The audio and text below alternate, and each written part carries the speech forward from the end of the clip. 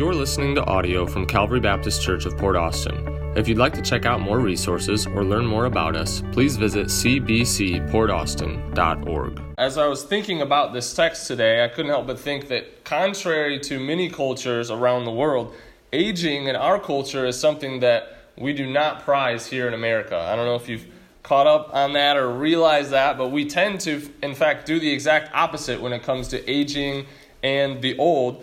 We spend billions of dollars on Botox, surgeries, workouts, diets, hair color, cream, all of it, right, to try to stop aging. And we tend to take the younger people and put them up on the stage in Hollywood and things like that. And we do everything we can to kind of slow down aging or to stop it. And we're looking for that miracle pill. And we're looking, well, maybe if I freeze my body when I die, maybe they'll come up with a way to bring me back and I can be young forever. And it's really just silly because in the end, the reality is we are all getting older. And you are now about 30 seconds older than you were when I started this sermon. And the fact of the matter is that if we don't die before it happens, all of us will eventually get to the point where our bodies fall apart and we'll actually want to die, basically, at some point. Based on what Ecclesiastes is about to tell us. So that's the topic for today's message. Again, so encouraging, right? Like your body's going to slowly fall apart and then you're going to die. So that's what you have coming for you. But don't worry, I think Solomon is again going to bring us glimmers of hope in the middle of this real dark reality that we all have to face. And that's what I've loved about this book. I don't know about you, but it's just done so much for my soul in that it doesn't hide the fact that there is a lot of darkness in our world. And in this life, there's a lot of trials and hardships. But Jesus is a glimmer of hope and light that pierces through that and gives us hope for the future. And so today, the title of the message is To the Young and to the Old. To the Young and to the Old. Let's go ahead and open with a word of prayer. Heavenly Father, God, we love you. Thank you for your word. Thank you for the reality of it, that it doesn't try to paint a pretty picture that isn't real. And Lord, we just ask now that as we walk through this, that you would open our eyes, open our hearts, and apply this message to our hearts so that when we do leave, we can not only hear it, but be doers of the word. We love you. In Jesus' name, amen. So as I was walking through this text this past week and kind of studying it, it was a lot easier than the last one. If you remember, I was kind of like, how do I present this? This one, we're kind of going back to normal. We're just going to walk through. It's going to be part of chapter 11 and part of chapter 12. But as I was walking through, I actually only came across two big ideas, 2 big points. And so we only have 2 points today. And you're like, oh, maybe we'll get out early. Probably not, but still, hey, that's exciting. 2 weeks, or 2 points. So, 2 weeks. That'd be a long sermon. Okay. Anyway, so the first point that I think Solomon tries to bring out for us is this: rejoice in the gift of life, which is kind of a theme that we've seen all throughout the book. But we're going to start in chapter 11, verse 7. And if you have a Pew Bible, that's page 720 if you want to follow along. But we're in chapter 11 and verse 7, and it says this: truly the light is sweet, and a pleasant thing it is for the eyes to behold the sun. But if a man live many years and rejoice in them all, yet let him remember the days of darkness, for they shall be many, and that all that cometh is vanity. So here Solomon lets us feel the warmth of the sun on our faces during a beautiful summer day. And when he says light is sweet, he's talking about the fact that it's good to be alive. He's referring to the goodness and the joys of life, and he's saying they're sweet like honey. And he then compares this light to the days of darkness that are coming, which could have to do with the fact that trials are coming. You've probably heard the phrase, if you're not going through something hard right now, buckle up because you're about to, right? It just seems like that seems to be our reality today. But based on the context, and again, based on one of his main themes throughout, I think the days of darkness he's referring to are actually death. And so right now, because you have the light, because you're alive, that's sweet, that's good. But don't forget that the days of darkness are coming. And be aware of that. And then he once again, in light of all of this, he once again calls us to rejoice in the gift of life, to enjoy it, to recognize that every moment is a gift and that we're not promised another one like it. And I've said it before, but this moment right here, we're able to gather freely in this country. We're gather, open the Word, sing praises to our Savior, and say hi to one another, and fellowship, and all the joys of gathering corporately. This moment might not come again.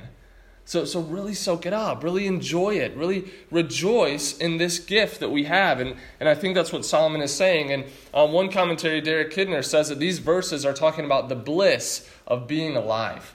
I love that. The bliss of just being alive. It's a gift. It's a joy. And even in the darkness of this world at times, it's still a gift, and we should rejoice in it. And so God made a good and beautiful world for us to enjoy. And even in this current broken state, it would be foolish for us to miss the glory that's all around us. I mean, it's everywhere. Everywhere we go, there's just little glimpses of light and beauty and glory. And when we're in this culture, we're just going so fast. And Solomon is saying, hey, just stop.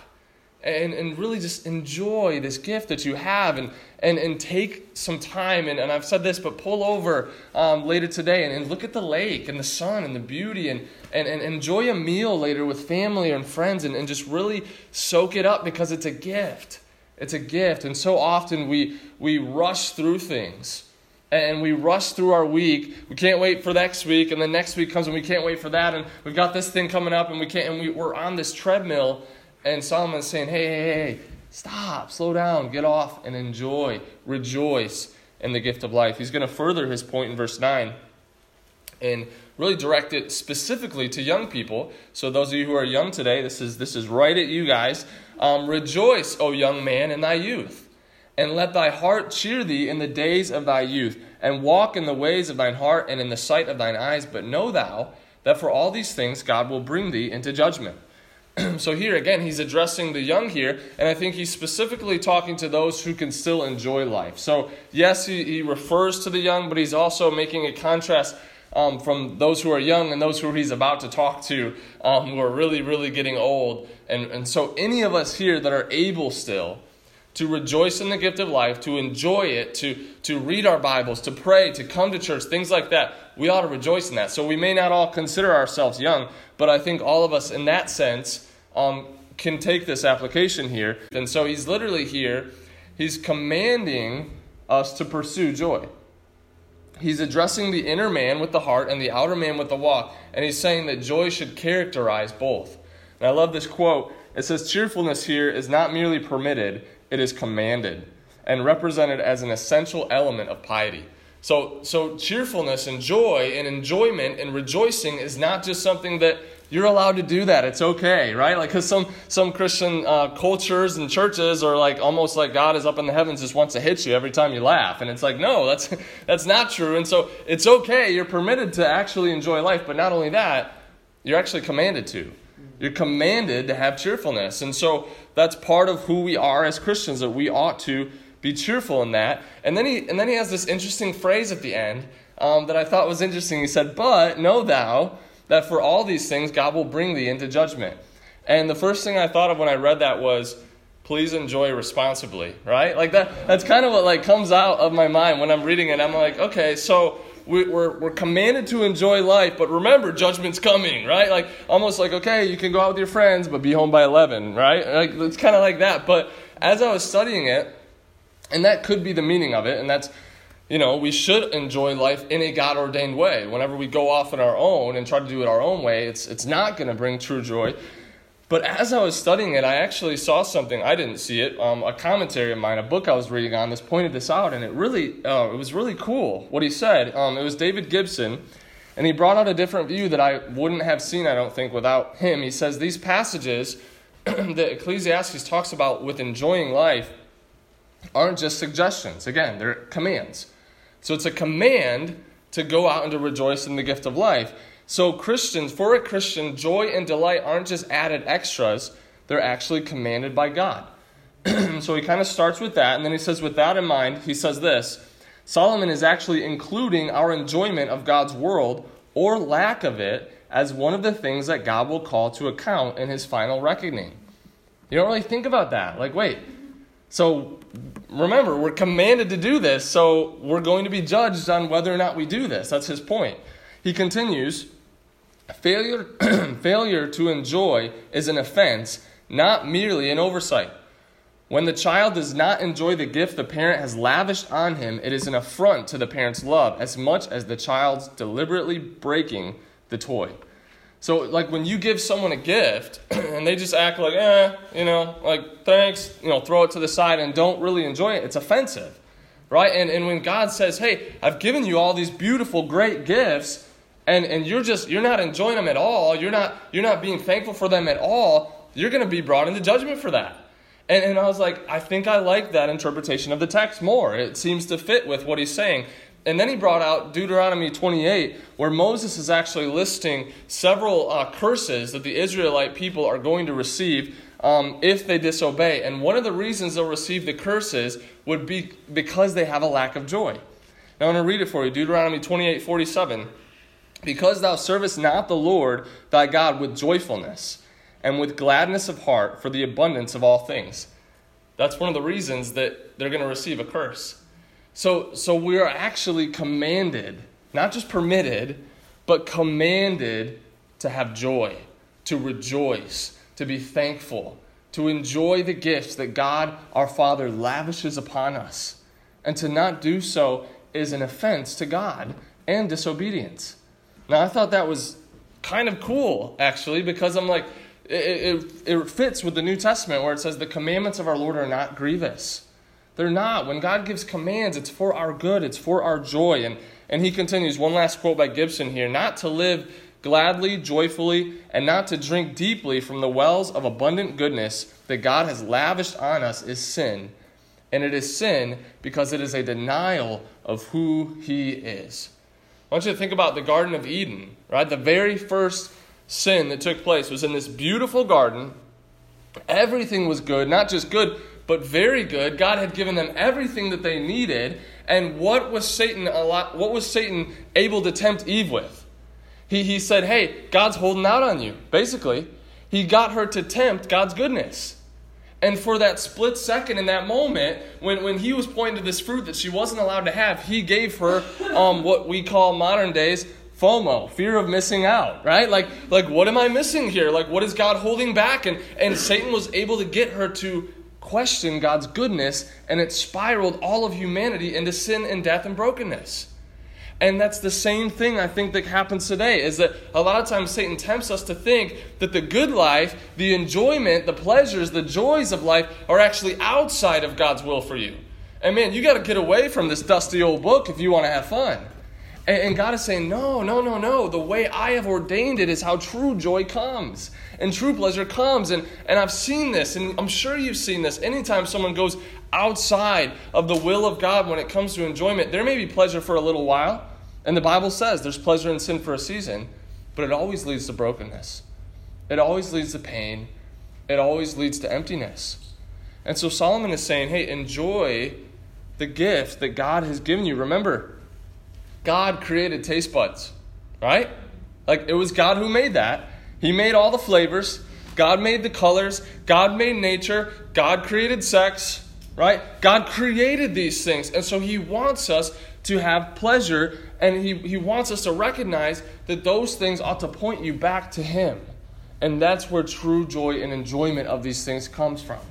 And I love that that's kind of a theme all throughout the book of Ecclesiastes. And verse 10, he's going to give a couple instructions in our pursuit for joy. He says, therefore, remove sorrow from thy heart and put away evil from thy flesh, for childhood and youth are vanity.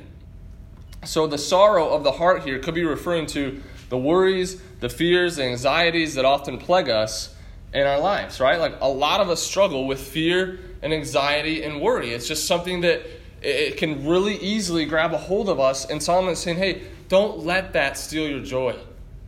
Don't let that hamper your ability to rejoice in the gift of life.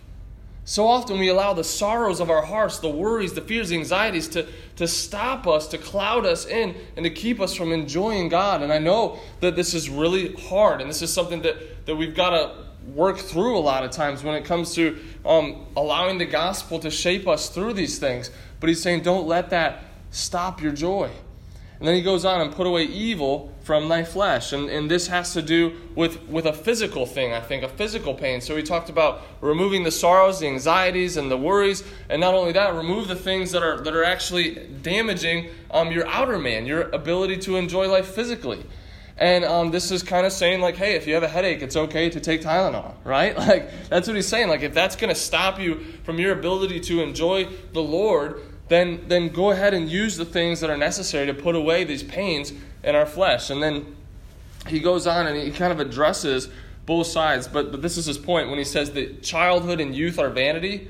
Again, he's saying they're elusive. They're there and then they're gone. They're like smoke. And he's saying, so enjoy it now, because life is short. It doesn't last long, and every day is a gift. So rejoice in the gift of life. But not only that, he continues, point 2, remember your Creator. Remember your Creator. Verse 1 of chapter 12. Remember now thy Creator in the days of thy youth, while the evil days come not, nor the years draw nigh, when thou shalt say, I have no pleasure in them. While the sun or the light or the moon or the stars be not darkened, nor the clouds return after the rain. So what Solomon is saying here is that there's a storm coming.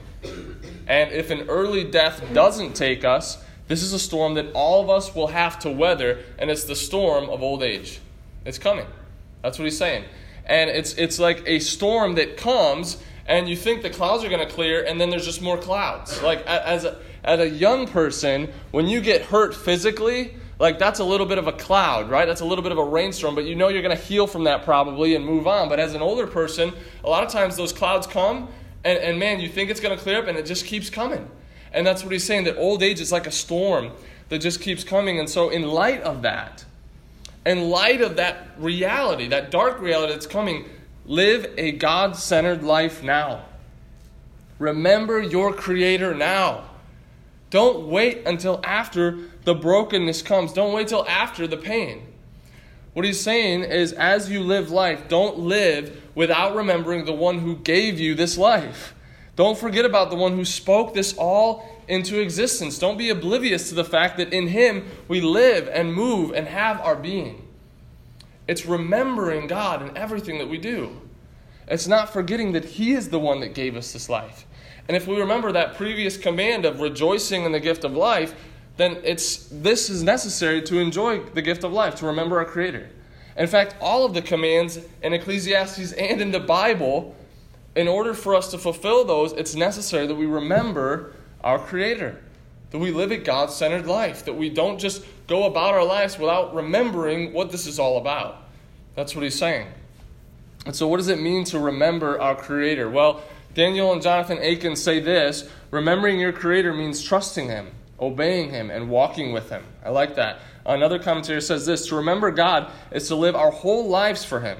It is to be mindful of God in every circumstance, including him in all of our plans, praising him for all of his blessings, and praying to him through all of our troubles. It's just including him in everything. So if you think about it this way, when you leave today, keep God on your mind. Right? Remember him. Recognize his presence. When you go to make a decision, remember God. Remember your Creator. When you go to respond a certain way, remember God. Remember your Creator. When you go to enjoy the gifts of this life, remember God. Let it point back to God. That's what he's saying. It's a God-centered life. It's that God should be central to everything that we think, do, and say. We should trust him, obey him, and walk with him as we navigate through this life. And notice there's an urgency to this command. He's saying, remember it in the days of your youth. Remember it now while you can. And David Gibson again puts it this way: we must remember who God is, who we are, and how we should live before the curtains come down and the life we have been given by God is taken from us again by him. See, too many people often allow life to pass them by, and they don't ever take time to remember their Creator. And I remember as a child so many times older Christians that had maybe became Christians later in life, or maybe they kind of went off and rebelled for a lot of years and then came back. I remember so many older Christians coming to me as a young man and saying, hey, live for God now. Amen. Live for God now. Like, don't waste your life. Don't go off thinking that out here there's going to be pleasure, because there's not. There's brokenness and there's pain. Live for him now. And so many people would tell me, they would exhort me, don't waste the years ahead of you. You're so young and you've got this life ahead of you. And as a young person, it's like, yeah, but I kind of want to, experiment a little. I want to do that or whatever. And what Solomon is saying, what so many others who've been there are saying, remember God now. So for the youth in this room, this is specifically for you to remember your Creator in the days of your youth. And it's also for all of us, while we can remember Him, while we can enjoy this good life, before those clouds come that just keep coming and keep coming and keep coming. Remember Him now.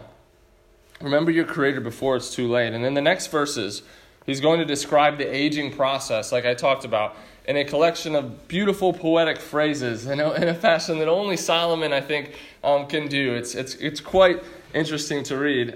So let's look at that again.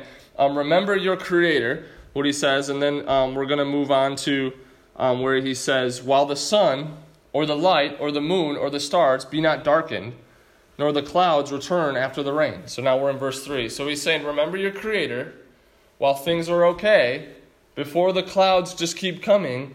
And then in verse 3, in the day when the keepers of the house shall tremble, and the strong men shall bow themselves, and the grinders cease because they are few, and those that look out of the windows be darkened, and the doors shall be shut in the streets, when the sound of the grinding is low, and he shall rise up at the voice of the bird, and all the daughters of music shall be brought low. So we'll pause there and kind of explain some of this. So again, Solomon is describing the aging process as a storm that just comes. Okay, so younger people in here, listen up. He's trying to prepare you for something that's coming. And those who are a little further down the road can maybe relate to some of this. But what he says, first of all, he says the keepers of the house.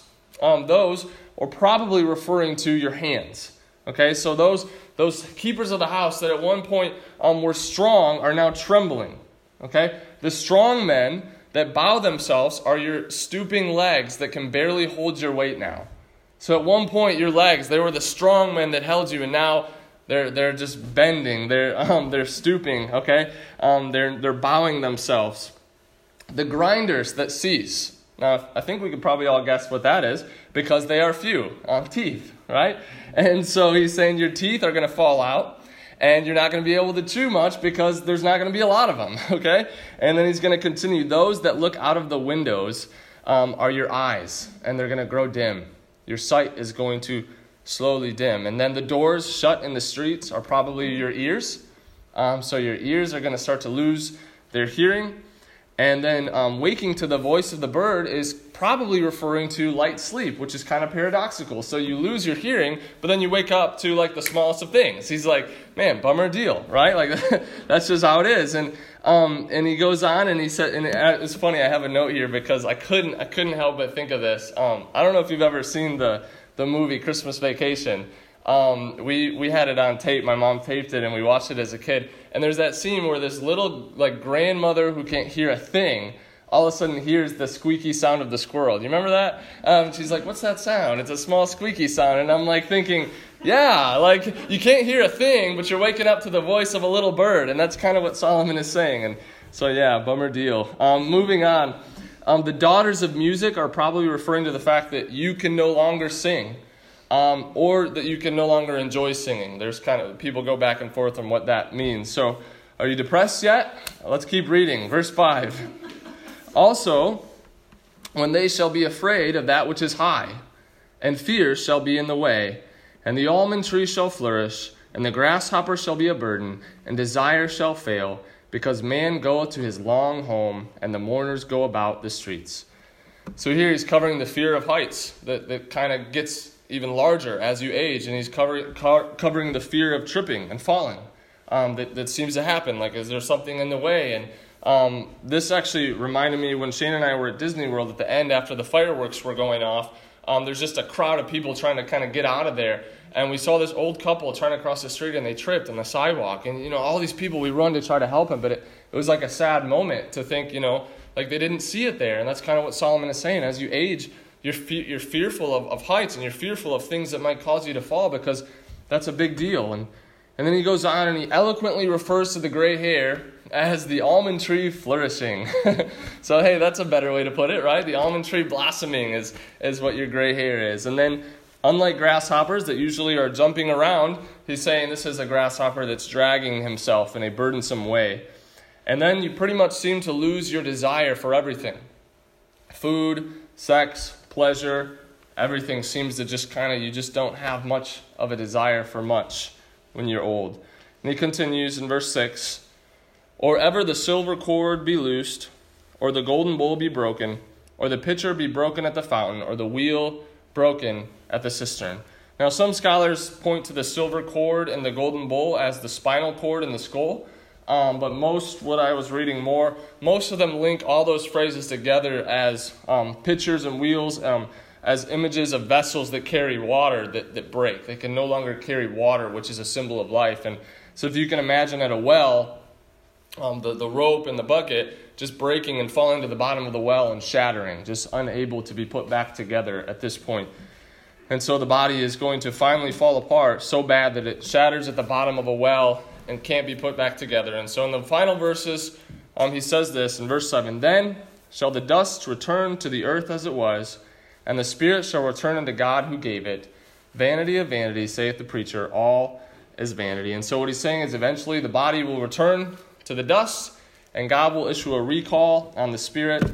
And all of this leads Solomon to say, vanity of vanities. Again, right? Like his line all throughout the book, vanity of vanities. And what's interesting to think about is a lot of people will debate with us as Christians when we say, yeah, God made us out of the dust of the ground. That's where we came from. That's how God made us. And, I can't believe that you believe that. That's silly. That's foolish. But what no one will debate is that eventually we're all going to go back to the dust of the ground. Kind of interesting, right? Like, you can't argue that. We're all going to go back there. And so it's kind of an interesting thing. But God's going to call the Spirit home, and that's going to be the end. And so he unpacks this phrase, or these phrases of aging, in kind of a beautiful, poetic way, but still can be a little bit depressing as we read them. Like, man, that's coming for all of us. And so what do we do with all this?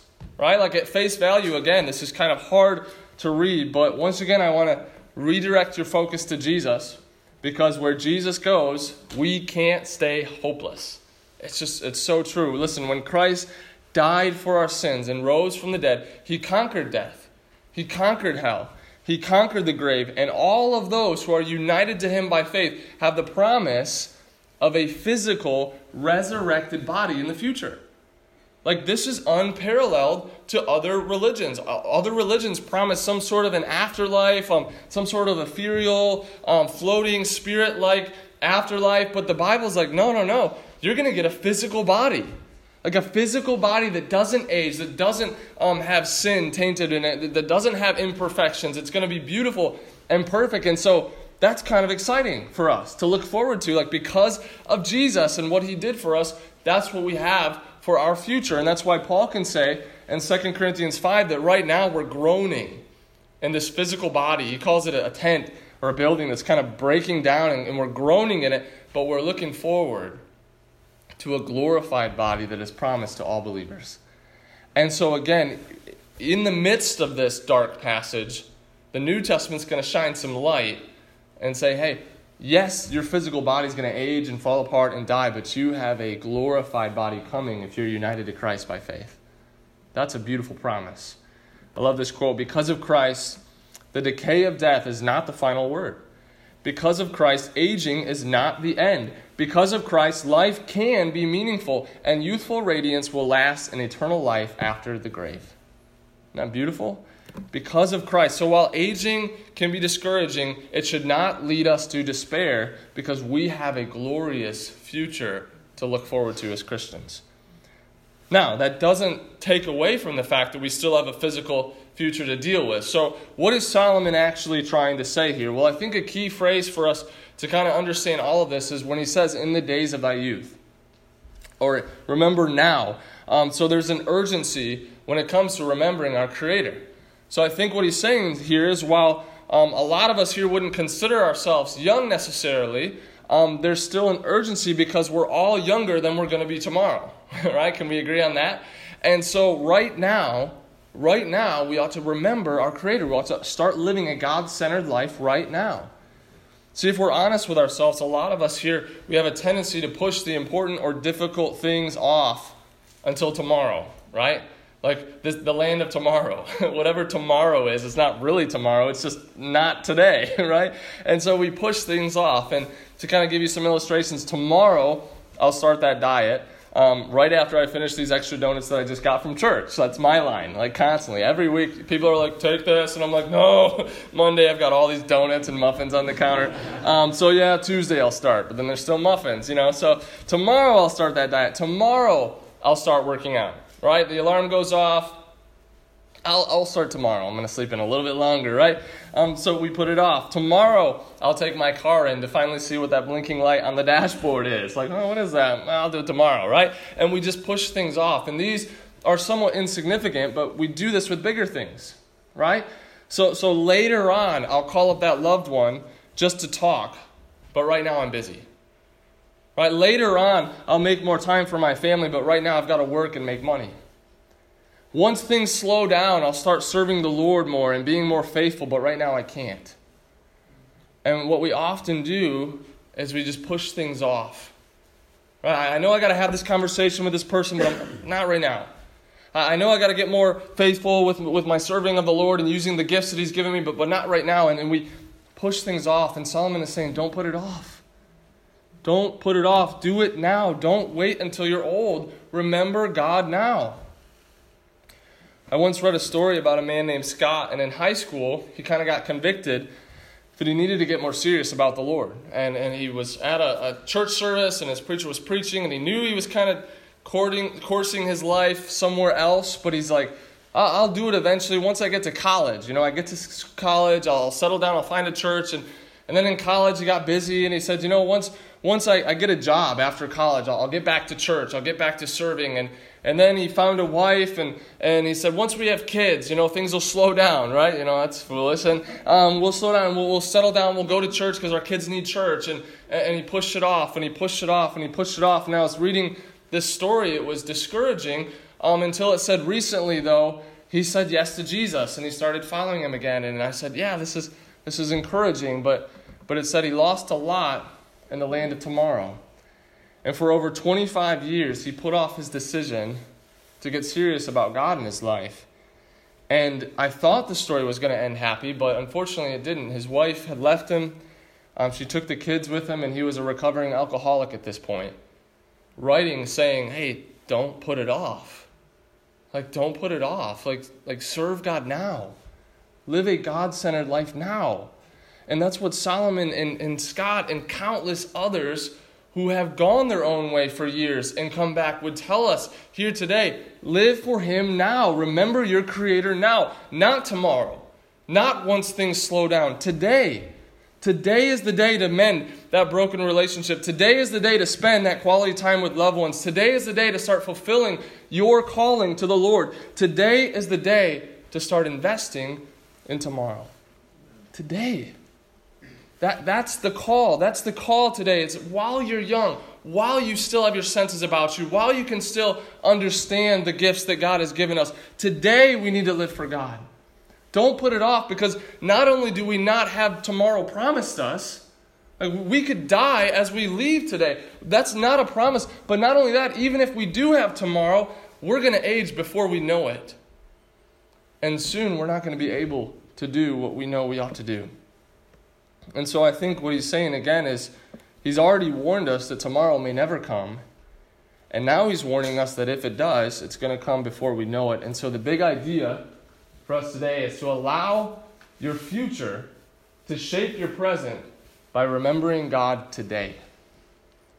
So look into the future. That's what Solomon just painted for us. He's showing us what's coming for all of us. There is a time when this body is going to start to fall apart, and we're not going to really enjoy life anymore, and the desire for much of anything is going to go away. And so he's saying right now, in your youth, while you can still think about God, while you can still use your hands, while you can still live this life, live for God today. Because here's the thing, we are all cultivators.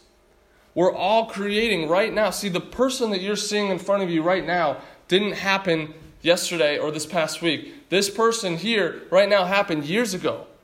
I've been cultivating in the past, and I'm cultivating right now for my future. What kind of husband am I going to be in the future? What kind of father am I going to be to our kids one day? That's all right now taking place by the decisions I make. And that's what Solomon is saying. He's saying, allow your future to shape right now by remembering God today. And for those of you who are especially young here, this is especially to you. I love what Philip Ryken says about this. He says, remember God now while you still have your wits about you. Remember God now while you are still charting your course in life and making important decisions with what to do with your talents. Remember your Creator now before you forget the God who made you and make a lot of bad decisions that you will regret later. Remember God now while you still have a whole lifetime to live for His glory. As Charles Bridges once said, many have remembered too late, but none too soon.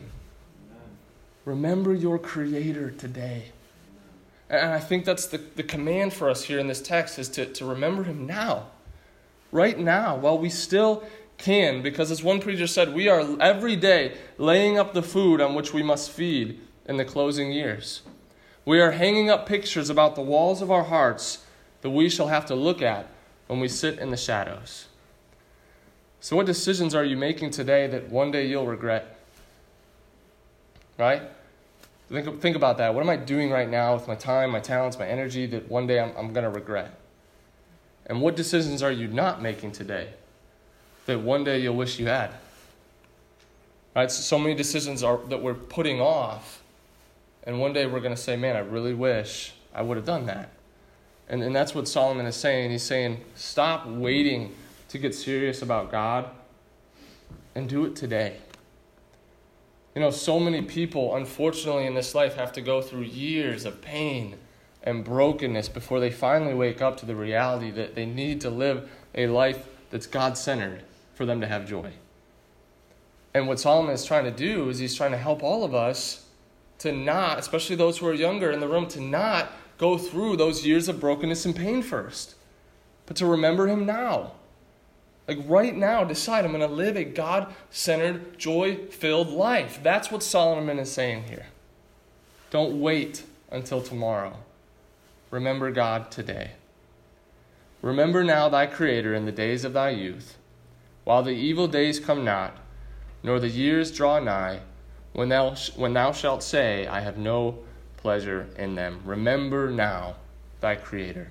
Let's pray. Heavenly Father, thank you again for this text. Thank you for how it really can shape our thinking, our decisions, our behaviors today. Lord, I just ask that by your grace, you'd enable us to allow our future to shape our present, to start remembering you in all the little things, but to recognize that this isn't a grievous command, God. This is where joy comes. This is where pleasure comes. This is where rejoicing comes. That, God, we would put you at the center of everything we do and think and say. Lord, be with us now, that we would not just be hearers of the word, but doers. We love you. In Jesus' name.